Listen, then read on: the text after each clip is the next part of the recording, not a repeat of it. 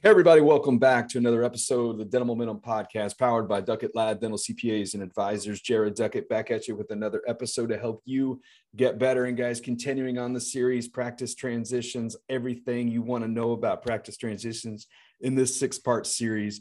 And we've got my good friend Rob Montgomery from the law offices of Robert Montgomery on with us. You probably know him better as yourdentallawyer.com. So Rob, appreciate you jumping on here, man. Jared, it's great to be here. Thanks for inviting me. I'm looking forward to chatting about dental practice transitions here. Yeah, I love it. No, I said this on a couple other episodes, but when I was thinking through this 6-part series, you immediately came to mind. I've gotten to know you over the last couple of years. You work with a ton of dentists. You can't be a ton, but a bunch of dentists. Feels like it. Yeah, me too. But work with a bunch of dentists, just really representing them on the buy and sell side. But what I want to do today is really jump in and talk about the transition, right? And how you help, and then common mistakes maybe that you see a lot of dentists make in the process. So just first off, Rob, intro yourself, kind of talk about how you got laser niched on dentistry for your law firm, and then we'll dive into some common mistakes you see. Yeah, absolutely. So I've represented dentists as long as I've been a lawyer. And as of last week, the firm celebrated our 25th anniversary. Congratulations. Thank you, which is just crazy to think, a quarter of a century. And dentists were always an important part of our practice, even from early on. My first client was a dentist who had a large group of practices. And over time, other people came to us, and friends of his and friends of friends. And we got to know more people in the industry and just did more and more dental deals and more dental deals. And then next thing you know, it's like it became the exclusive focus of our practice. And we do it in most major markets around the country. We represent clients with a few exceptions, the largest, most notably California. But most other places we're actively involved with helping our dental clients, as you said, sell practices, buy practices, buy-ins, startups, lease reviews and negotiations, employment agreement preparations, really all the stuff that dentists need help with from a real estate, legal, corporate, merger and acquisition standpoint. Yeah, all things dental, right? And I will say this, we say this a lot of times. A lot of people try to do it themselves sometimes, definitely on the practice transition, don't represent yourself, but also a lot of dentists try to do, I say smaller things, maybe the associate contracts and everything themselves internally, and don't get them reviewed.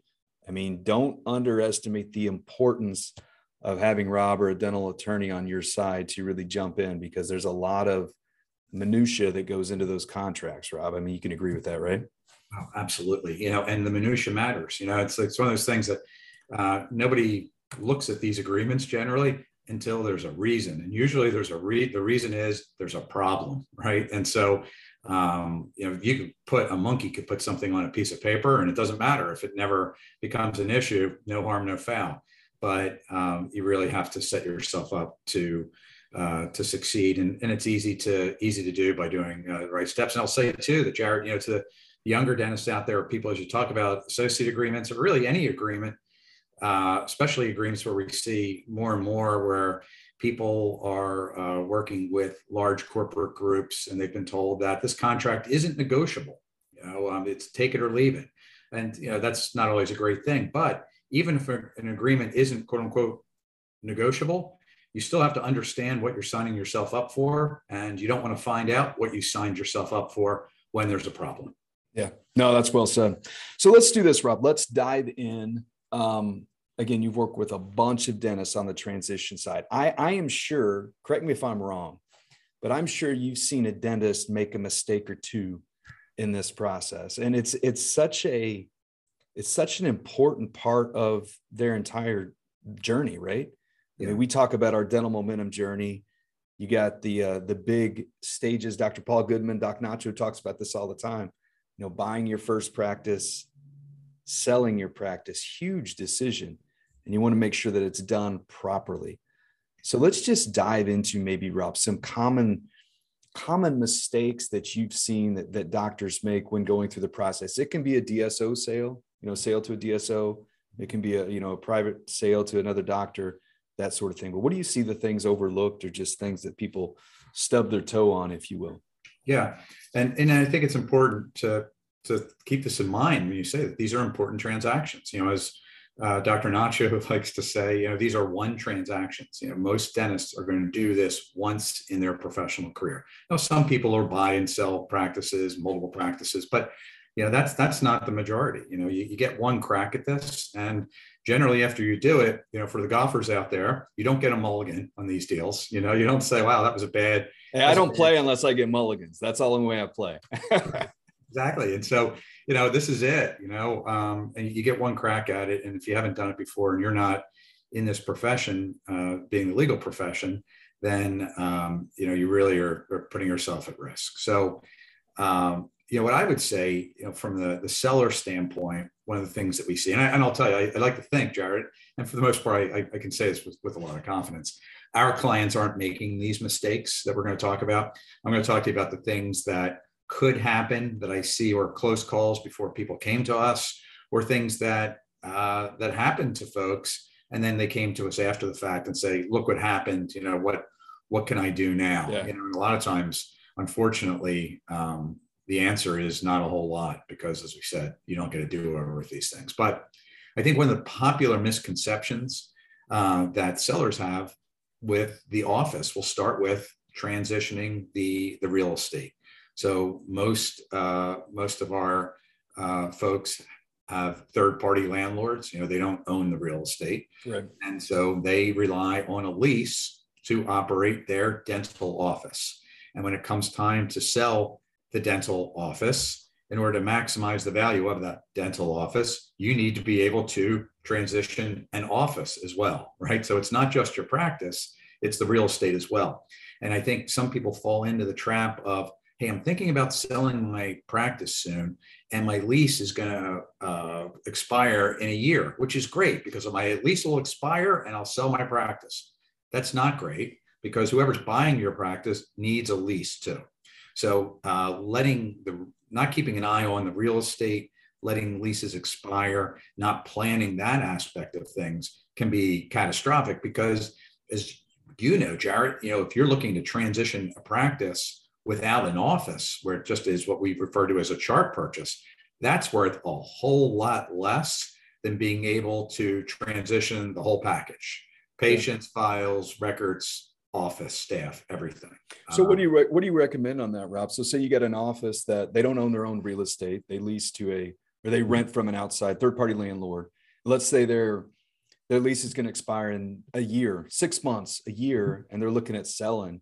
Do you recommend, before they start the process, reach out to that landlord to try to get a longer lease in place? Absolutely. Two things. You want to get a longer lease, either through lease term or through renewal terms. So you may say, I would like to have a 5-year lease with 2 5-year renewal terms. You have to renew it for 10 years with a 5-year or 2 5-year renewal terms. But you want to have at least 10 plus years in reserve when it comes to that. Because, if you're going to sell it to a large corporate group, they obviously are going to need that lease, right? And if you're going to sell it to an owner-operator, same thing. They need the lease. In the owner-operator transition, that owner-operator is going to go to the bank to get a loan to buy your practice. And more than likely, the loan's going to be a 10-year term. And that dental practice lender is going to say, well, with this 10-year loan term, you need at least a 10-year lease term, because we don't want to lend you $1 million to find out 2 years from now you have no place to operate the practice. Right? It doesn't work. So for those reasons, it's good to have that. Now, so that's the first thing, have term. The next thing is get good assignment language. So you want to make sure that you're able to assign the lease to a purchaser of your practice. And then, as sort of a subset to that, and let me say this, step back for a second, you want to do it with minimal landlord interference, consent, involvement. You don't, on the assignment. Yeah, absolutely. Yeah.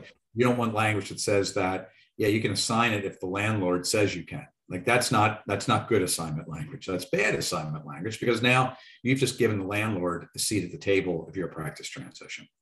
So this might be a silly question. Let me interrupt, Robert. Are you telling the landlord, let's say you're in a 5-year lease, right? and you're out 4 years into it, and you got a year left, and you want to go and refine the lease or get it, make sure you're in a good, option. You've got the options. You said reserves, we get the options available. Are you telling this landlord, hey, I'm thinking about selling, or just not even say that, right? Or what's your opinion there? It depends on the situation. Okay. Depends on the landlord, depends on your relationship with the landlord. Okay. From a landlord's perspective, if I'm a landlord and somebody comes to me and says, I'm about to do a transaction that's going to guarantee you a tenant for the next 2 decades, awesome. Yeah. That's great. Now, some people might have a funky relationship with their landlord and feel like that's going to be an uncomfortable conversation to have, and that could result in some sort of negative blowback, and that's why I would say it's on a case-by-case basis. But even if you don't want to tell your landlord the reason for it, or that the transition is imminent, I think that anybody that's a responsible business owner needs to know that for the long term, they have a place to operate this practice. Right. We see how expensive it is to build out a dental practice. And that's, whether you're doing a startup or a relocation, and the last thing you want to do is spend $400,000 or more to build out and relocate your practice a year before you sell it. Yeah. You will not recoup that, right? Nobody's going to look at it's a buyer and say, yeah, the practice is worth X. And Doc, you put another $400,000 into this move that should never have happened in the first place. Let us compensate you for that on top of that. So that's important. And then a sub part to that, Jared, is just because you get good assignment language, you also want to make sure that, if at all possible, you are released from any personal guarantee on that lease. So most docs out there, when they signed their lease, the landlord said, okay, it's going to be a lease with Smiles R Us, LLC, but Dr. Jared Duckett is going to personally guarantee that. It means you personally are responsible for the obligations of the tenant. Yeah. So you want to know that not only can you transition that lease, but you no longer have any personal liability under that lease, because the last thing you want is to be responsible for somebody else's contract. And I sort of joke, but when I talk to potential clients about this, I refer to it as kind of leaving your credit card at the bar at happy hour, and hoping everybody behaves, right? Like, nobody would do that. Like, I went home on Friday night. What was the tab? I don't know. I hope everybody was respectful and only had that one drink, I told them. Right. So same thing when it comes to staying on the hook for a personal guarantee when you've transitioned to practice. You don't want to find out a year from now that whoever you sold it to got into a dispute with the landlord about a leaky roof and stopped paying rent, and the landlord sued them for $700,000. And guess what? You're personally on the hook. So that's a really important thing when it comes to. I love that example. I got a feeling some of my buddies wouldn't just have one drink on my credit card. That's not going to happen. Well, good friends would, Jared. Actually, that's right. Good friends wouldn't. Hit on this real fast, Rob. So we're talking about third-party landlords. Mm-hmm. What are you looking at from a lease perspective if you own the building? Same kind of thing, making sure you look at your lease, make sure it's got good market rates, that sort of thing. Yeah, I mean, if you own the building, you're going to negotiate a lease with the buyer, mm-hmm. And yeah, absolutely, you want good, fair market value rent, as much rent as possible. Yeah. And you also want a long-term lease. Okay, in this instance, the reason why is if you want to transition that real estate at some point in the future. A lot of times we talk to clients, they say, oh, I'm going to hold on to this real estate. It's going to be part of my investment portfolio. Okay, what's the exit strategy? Yeah. If you haven't sold it to the buyer of your practice at the time of that closing, who are you going to sell it to? I don't know, And so there are groups out there that will purchase this type of real estate that's kind of left behind, shall we say, sure, in the course of a dental practice transition. But those people are looking at strictly the cash flow of that lease and the term of that lease. So the longer the lease, the better the rent, and the more fiscally sound that lease is. And it's providing for a triple net. It's airtight. And then that's the value. That's how those properties get valued. So a commercial property like that, an investment property that throws off income, is valued based on that income. Nobody cares what the retail center down the street necessarily sold for. They care what the cash flow is on your lease. So an investor that's going to buy this is going to look at, hey, if I buy this, do I have this guaranteed cash flow for the next 10 or 15 years? And that makes your property more valuable, because ultimately you may have a need or a desire to sell this practice, sell the real estate rather, instead of it ending up in your estate portfolio, shall we say? Yeah. No, that makes perfect sense. I think that's often overlooked. They think, hey, I own the real estate, and you're going to enter into a new lease, because you got a new tenant, if you will, as the buyer, but want to make sure you got your ducks in a row and you're not paying yourself low and have to bump it way up to where your market. Let's dive into the DSO space, Rob. I mean, we've had several other guests on here that we've talked a lot about DSO transactions and how if you've seen one DSO transaction, you've seen one DSO transaction, right? They're all different. They're all structured. Mm-hmm. They're complicated. I mean, I look at a ton of them too. They're complicated. Right. What are the mistakes you're seeing there as we're looking at DSO sale? I think let's start at just the basic principle where we see people go wrong. First main place is not necessarily even legal per se. It's more of a procedure problem where they have been contacted by a DSO. We refer to these as unsolicited offers. And that DSO presents them with a letter of intent or LOI. And they don't shop that around with any other potential DSOs. And then they accept the offer in that LOI. And so that's a problem. Anytime you're trying to maximize the sale of your practice, you want to take it out to different potential buyers. But as you said too, Jerry, it's not just about the numbers, the purchase price, it's the structure. Some DSO buyers are going to hold some money back and require you to maintain certain revenue thresholds. Some of them might require you to work for 3 years. Some might ask for 5 years and guarantee that. Some of them are willing to, or requiring even you to get equity in the DSO as part of the purchase price. Some of them are willing to allow you to have equity in your practice, so to speak. We refer to those as joint venture deals. So there's so many different flavors with this. It's like somebody showing up saying, here's some strawberry ice cream. Huh? Did I want strawberry ice cream? Is this strawberry ice cream? Are there other flavors that I might like more? Just because somebody showed up at your door with a strawberry ice cream cone doesn't mean you have to eat strawberry ice cream. Right? Yeah. Go out, understand what the market is, make that a negotiated thing from a purchase price standpoint or a multiple of EBITDA, which I'm sure we'll get to in a moment, how you price that stuff.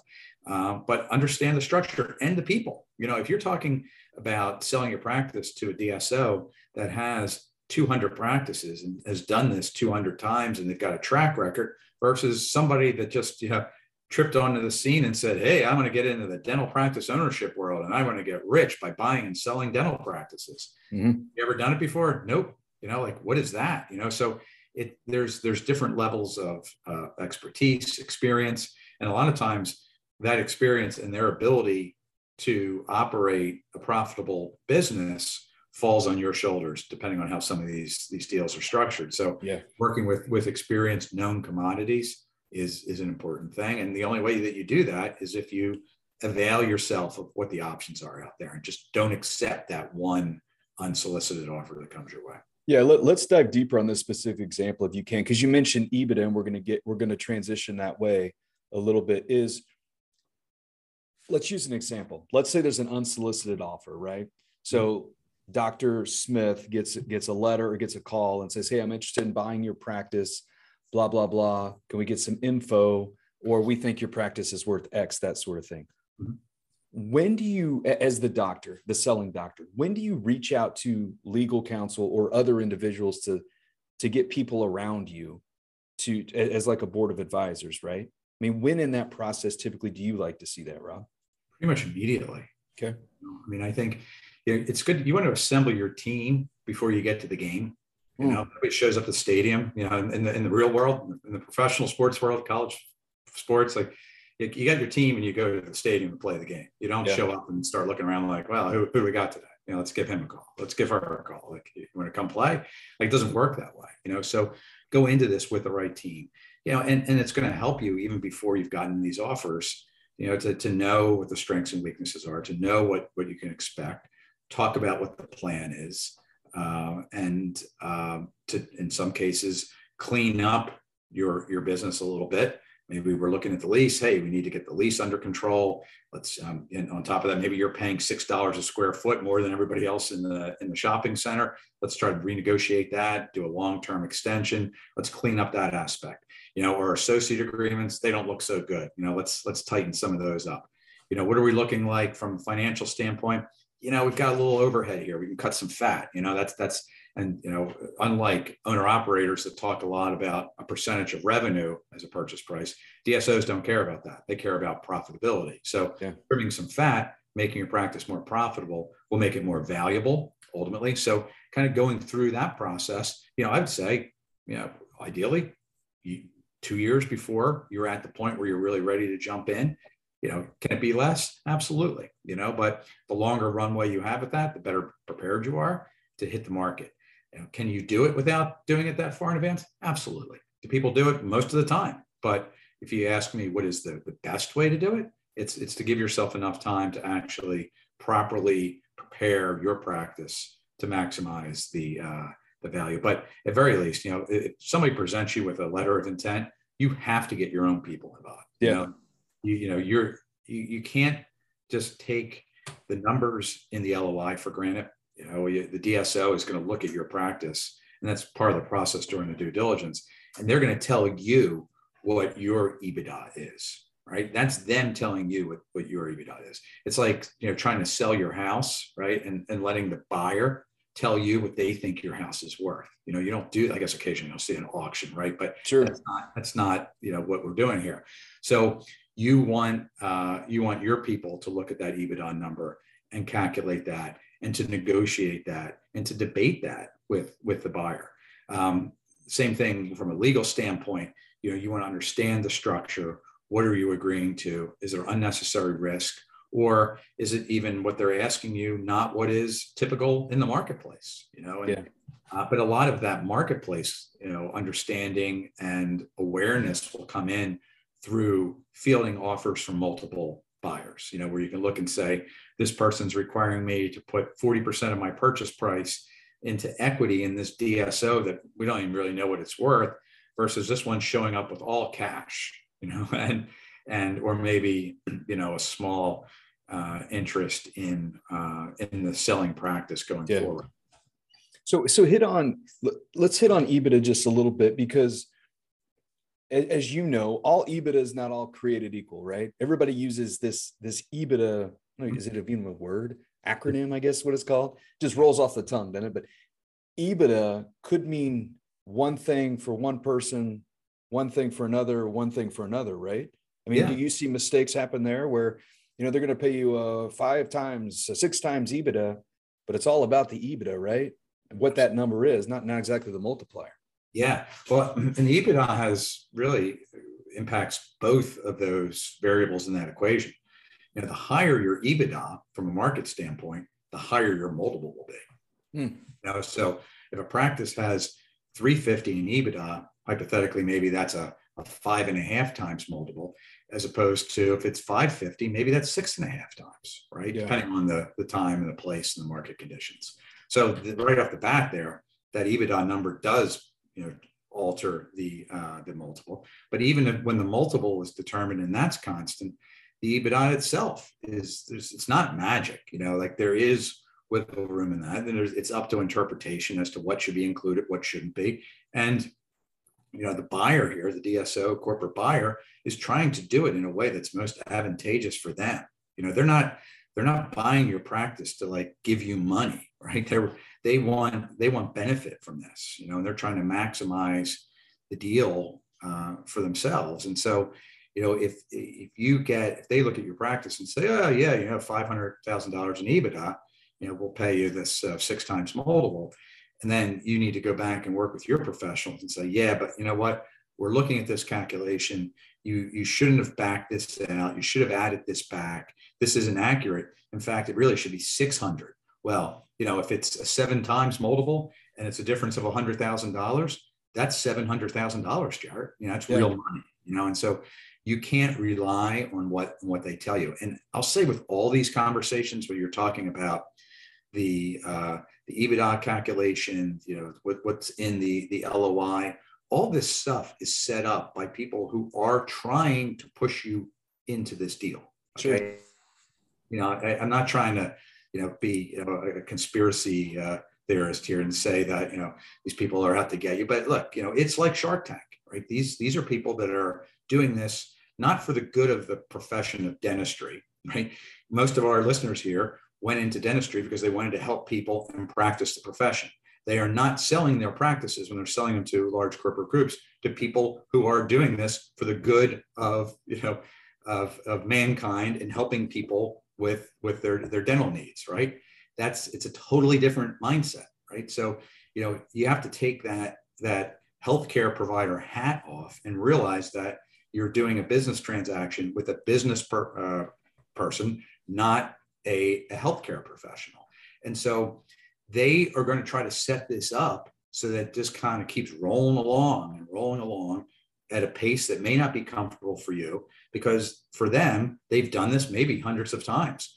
They've got the whole playbook, right? Remember, we talked about a little while ago, these might be one transactions for most people, right? Yeah. So they know what to expect. They know where the little traps are and where the bombs are in the deal and the documents. You don't.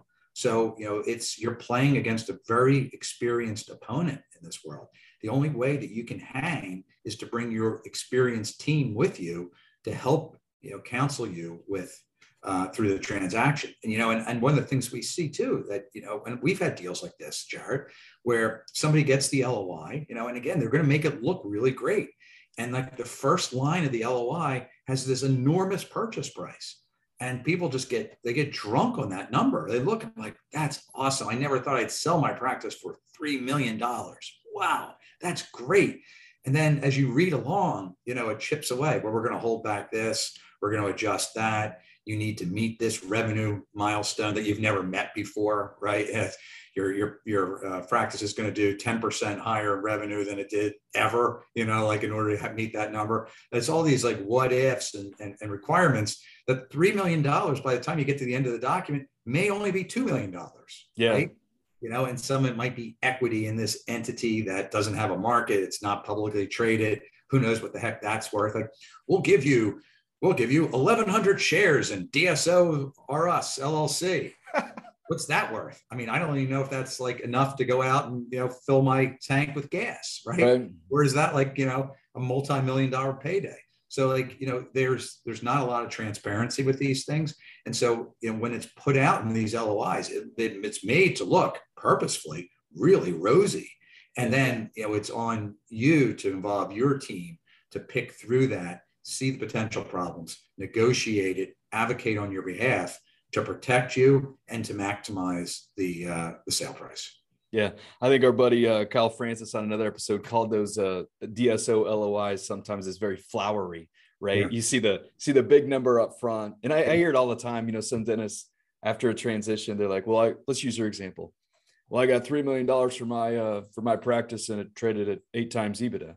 Well, maybe they really get 3, they got 2, like you said, because all the clawbacks or different earn ups that they're not going to hit and that sort of thing. And maybe it's really not 8 times EBITDA because their EBITDA number wasn't even right at all. So you got to make sure this stuff is tight and you got people on your corner. Yeah. Because you know what, and I'll just conclude by saying that topic, the DSO is not looking out for you, in no shape or form. Yeah. And so dive in just a little bit, Rob. Let's go through the transition process. Okay. So you got LOI, you get a good team around you. You get a good signed LOI, and then you go through due diligence. Walk through, if you will, what due diligence is, how long it typically takes, what it entails, that sort of thing. Yeah, I mean, it depends on the buyer. If we're talking about a corporate buyer, which I think is where that is more prominent, because due diligence in an owner-operator deal is basically one CPA talking to the other CPA about these are the numbers we need and verifying things. With DSOs, they're going to send in a team of people to pour through the records and essentially do an audit of the practice. I would say is probably the best way to describe it, Jared. Yeah. probably have better understanding of that than they. And that's referred to as the quality of earnings, or QOE.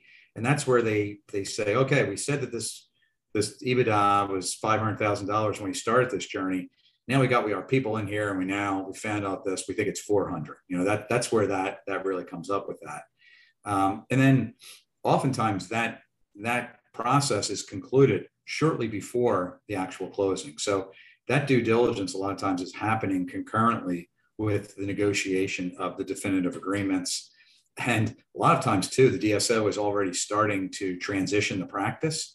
They've got their operation people in there. They've met your office staff. Like, they've got really, this is the ultimate example of putting the cart before the horse. So, and then, it's not uncommon at the conclusion of this due diligence process, on nearly the eve of closing, when everybody in your office is planned and is aware of this deal, for them to come back and say, oh yeah, it's actually a little less. And because of that, we're going to pay you less. Right. And that's something you just have to be careful about, and be ready to have your team loaded up to say, no, we don't think that that's the case, and negotiate that for you. But it's a very labor intensive process. I think it's a process that is very challenging to let's just say a single doc practice, or a practice that doesn't have trusting support staff that can respond to these requests, because these are people like us, like Garrett, they're sitting at a desk doing this kind of work all day. The dentist who's selling their practice normally is doing dentistry. And so, as these requests come in, a lot of times there's multiple requests for the same information they've already gotten. It is a very, very significant undertaking from a time standpoint.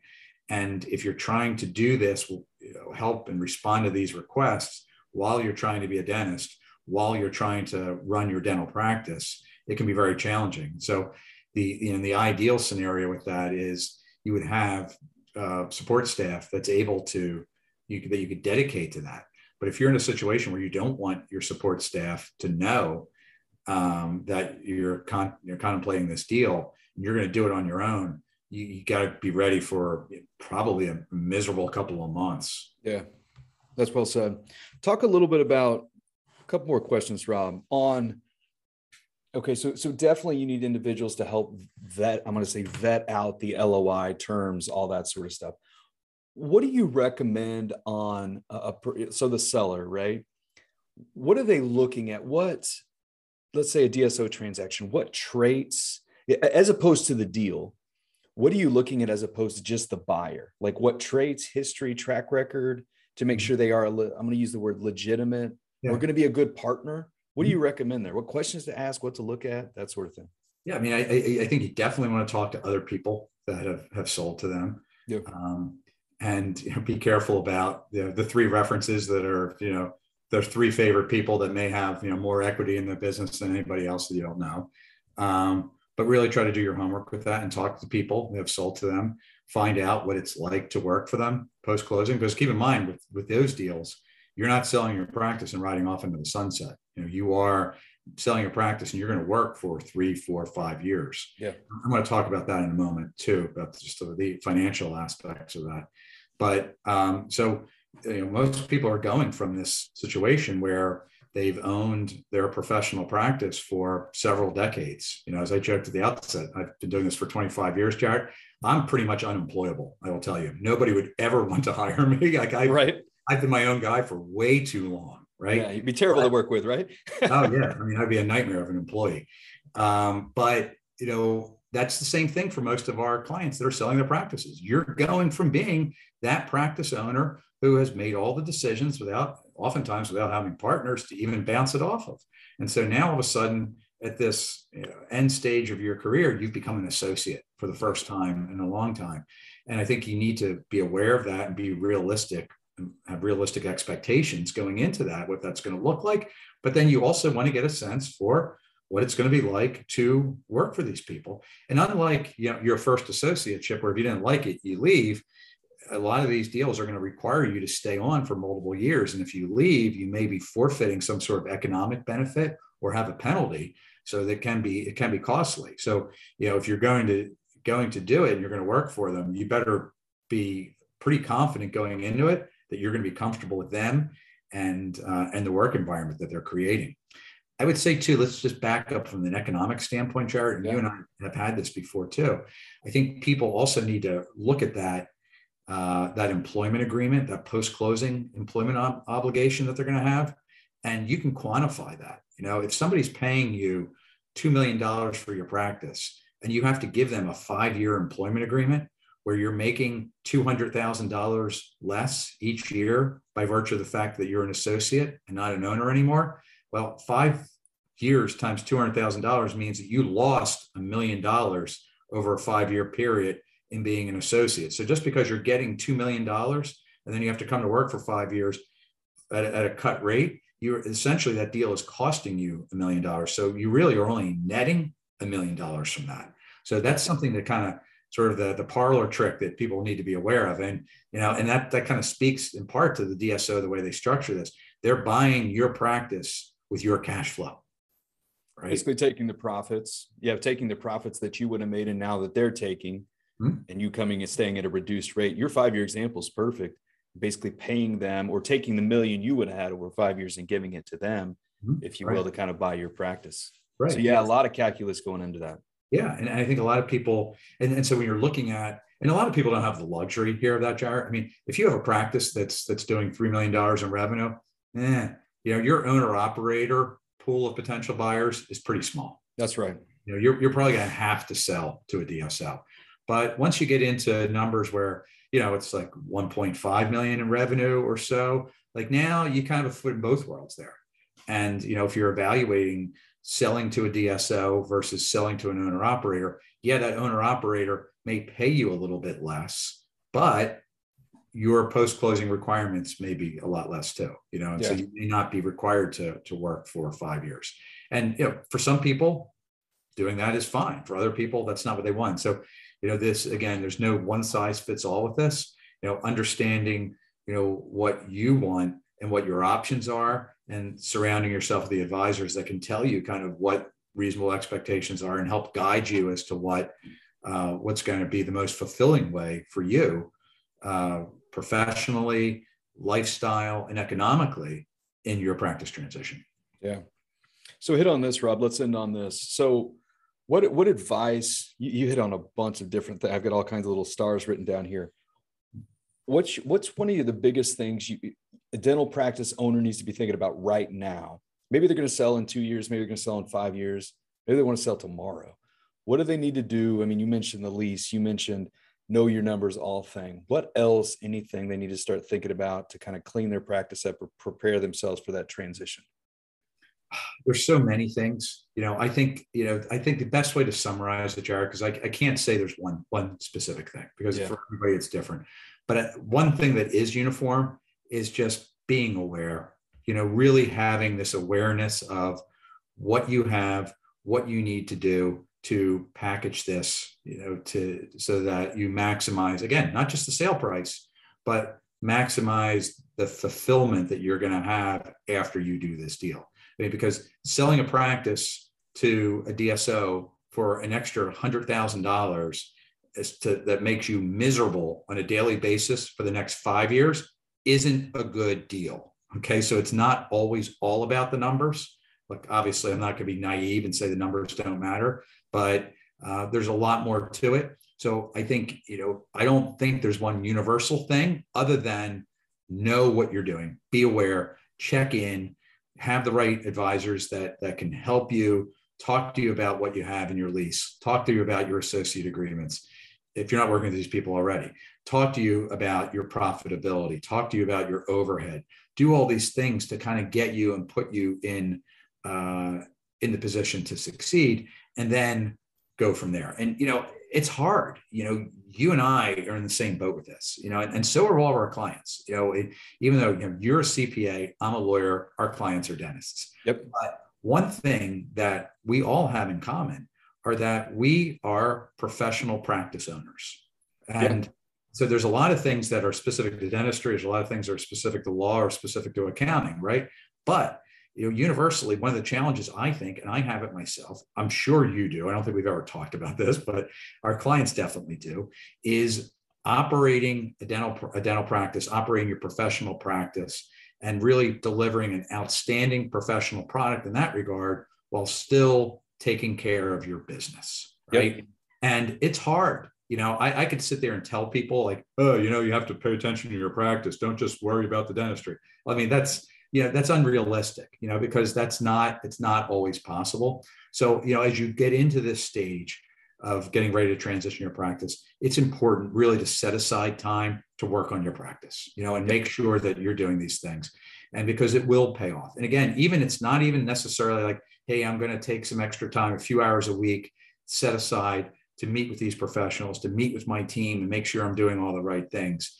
And it's not that I'm just doing that to be, a whore to sell my practice for more. It's that, when I sell it, I want to be happy after, and if you're staying on and selling to a DSO, or if you're transitioning a practice that you've had for 30 years to a younger dentist who's going to carry on that practice and the thing that you built, like, it's important to do this now, because you can set yourself up for success in your transition if you have your eye on the ball. Yeah, that's well said. That's what I love about you, Rob, working with you and your team. I mean, just prospective clients we've worked with where you're jumping on, you're just not unpacking the potential deal. You're asking so many questions. I mean, your team is asking so many questions about what that what that seller wants out of their practice. It's kind of like Dr. Abernethy said, why? Why do you want to sell your practice and what do you want? You guys are really diving deep to say, okay, what do you guys want? What's the ideal outcome here? And then you're explaining the deal to see if the two match each other. Because you're right. There could be, maybe one practice owner is not fit to work for a DSO and be an employee for 3 years. Maybe it's just not going to work for them. It's hard for some people to do. Mm-hmm. That's what's good about your team. You understand it in and out, but you just care so much about that client and that practice owner to, make sure that they're getting what they want. So big time. Kudos to you, man. Thank you. So Rob, just let our viewers real fast, if they want to reach out to you, what's the best way to get in touch with you? Really, to go to our website, yourdentallawyer.com. We have a portal on there that you could submit inquiries or questions, or our emails are there too. So you can just email us directly, let us know what you're looking to do, how we can help you. And someone from our office will get back and get some more information and see if it's a good fit for us to work together. Yeah, that's perfect. We'll put the contact info in the show notes, but Rob and his team are first class. I mean, they know the industry in and out. So reach out to him. And definitely I'll end on one thing, Rob. Don't, if you're out there right now, somebody comes and buys your practice, don't just automatically eat and take the strawberry ice cream, right? All kinds of different flavors out there. It's fine to say, hey, go to a professional and say, hey, what's the strawberry ice cream taste like, right? But get different flavors, understand what you're eating, if you will, understand what you're getting into, educate yourself, get team members involved, just like Rob and his team. I mean, amazing on the attorney side. So guys out there listening right now, like I say, every single episode, SS, just share this with somebody out there who you think could benefit from it. Maybe somebody's looking for an attorney right now to help them represent on the buy, sell side. Rob and his team can do that. Subscribe to the podcast as always, leave us a rating, give us a review. And I love practice transitions, Rob. I love this series. I could talk all day about this. Like I said, it's valuable info as people make the biggest decision of their lives. So Rob, I appreciate you, man. Appreciate your wisdom. Good stuff. And thanks for all that you do and you guys for the dental industry. It's likewise, man. Have a blast every single day. You guys out there, appreciate you listening. You have a great week. We'll talk to everybody soon. Take care.